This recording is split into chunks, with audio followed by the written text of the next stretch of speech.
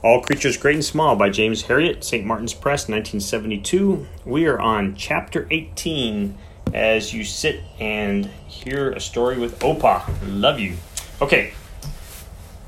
I could look back now on 6 months of hard practical experience. I had treated cows, horses, pigs, dogs, and cats 7 days a week, in the morning, afternoon, evening, and through the hours when the world was asleep. I had calved cows and farrowed sows till my arms ached and the skin peeled off. I had been knocked down, trampled on, and sprayed liberally with every kind of muck. I had seen a fair cross-section of the diseases of animals, and yet a little voice had begun to niggle at the back of my mind. It said I knew nothing at all. This was strange because those 6 months had been built upon 5 years of theory, a slow, painful assimilation of thousands of facts and a careful storage of fragments of knowledge like a squirrel with its nuts, beginning with the study of plants and the lowest forms of life, working up to dissection in the anatomy lab and physiology in the vast soulless territory of materia medica, then pathology, which tore down the curtain of ignorance and let me look for the first time into the deep secrets, and parasitology, the teeming otherworld of the worms and fleas and mange mites. Finally, medicines and surgery, the crystallization of my learning and its application to the everyday troubles of animals. And there were many others, like physics, chemistry, hygiene. They didn't seem to have missed a thing. Why then should I feel I knew nothing? Why had I begun to feel like an astronomer looking through a telescope at an unknown galaxy? This sensation that I was only groping about on the fringes of limitless space was depressing. It was a funny thing because everybody else seemed to know all about sick animals. The chap who held the cow's tail, the neighbor from the next farm, men in pubs, jobbing gardeners. They all knew and were free and confident with their advice. I tried to think back over my life. Was there any time when I had felt this supreme faith in my own knowledge? And then I remembered. I was back in Scotland. I was 17. And I was walking under the arch of the veterinary college into Montrose Street. I had been a student for 3 days, but not until this afternoon had I felt the thrill of fulfillment. Messing about with botany and zoology was all right, but this afternoon had been the real thing. I had had my first lecture in animal husbandry. The subject had been the points of the horse. Professor Grant had hung up a life-size picture of a horse and gone over it from nose to tail, indicating the withers, the stifle, the hock, the pole, and all the other rich equine terms. And the professor had been wise. To make his lecture more interesting, he kept throwing in practical little points like, "This is where we find curb," or "Here's the site for wingles."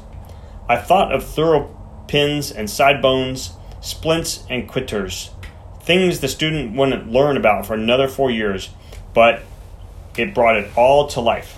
Those were the things he talked about. The words were still spinning in my head as I walked slowly down the sloping street. This was what I had come for. I felt as though I had undergone an initiation and become a member of an exclusive club. I really knew about horses, and I was wearing a brand new riding mac with all sorts of extra straps and bottles, which slapped against my legs as I turned the corner of the hill into busy Newton Road. I could hardly believe my luck when I saw the horse. It was standing outside the library below Queen's Cross like something left over from another age.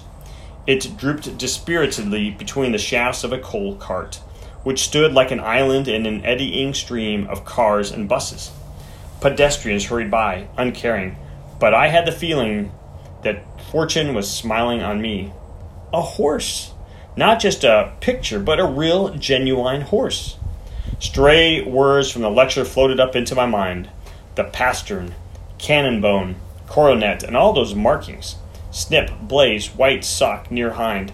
I stood on the pavement and examined the animal critically. I thought it must be obvious to every passerby that here was a true expert. Not just an inquisitive onlooker, but a man who knew and understood all. I felt clothed in a visible aura of horsiness. I took a few steps up and down, hands deep in the pockets of the new riding mac, eyes probing for possible shoeing faults or curbs or bog spavins. So thorough was my inspection that I worked round to the offside of the horse and stood perilously among the racing traffic. I glanced around at the people hurrying past. Nobody seemed to care, not even the horse. He was a large one, at least 17 hands, and he gazed apathetically down the street, easing his hind legs alternately in a bored manner.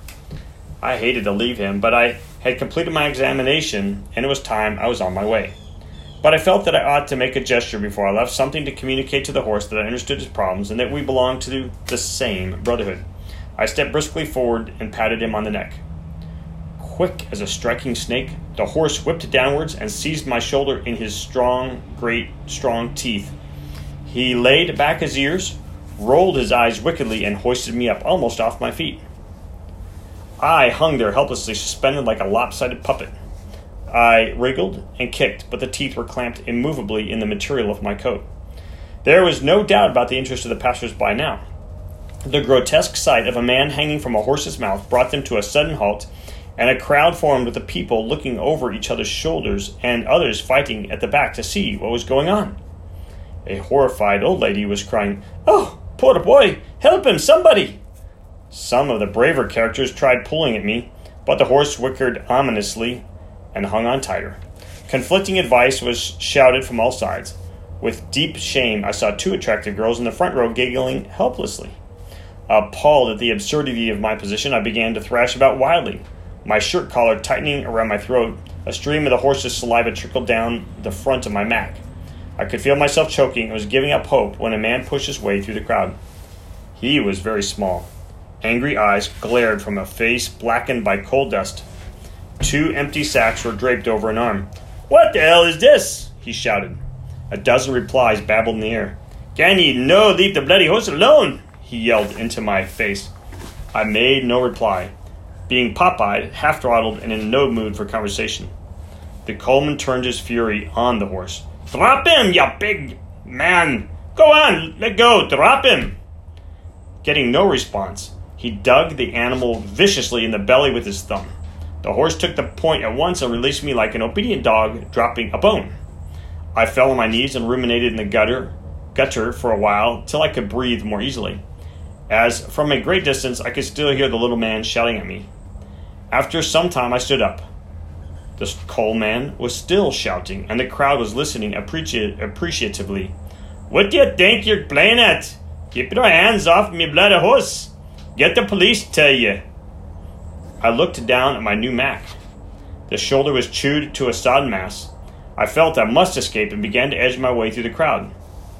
Some of the faces were concerned, but most were grinning. Once clear, I started to walk away rapidly, and as I turned the corner, the last faint cry from the coalman reached me. "Dinna meddle with ye things, keep ye nothing aboot."